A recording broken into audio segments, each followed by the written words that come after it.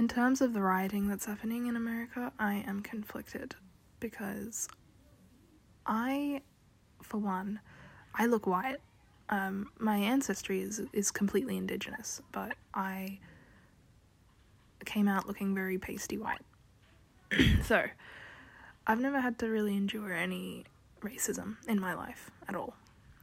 And so for me to say something about how people should be reacting and feeling when they're being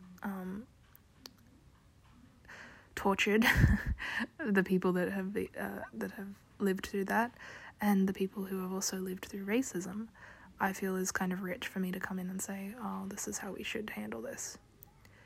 That's not to say that I don't think people should give their opinions. That's great. It's communication. It's how things get accomplished.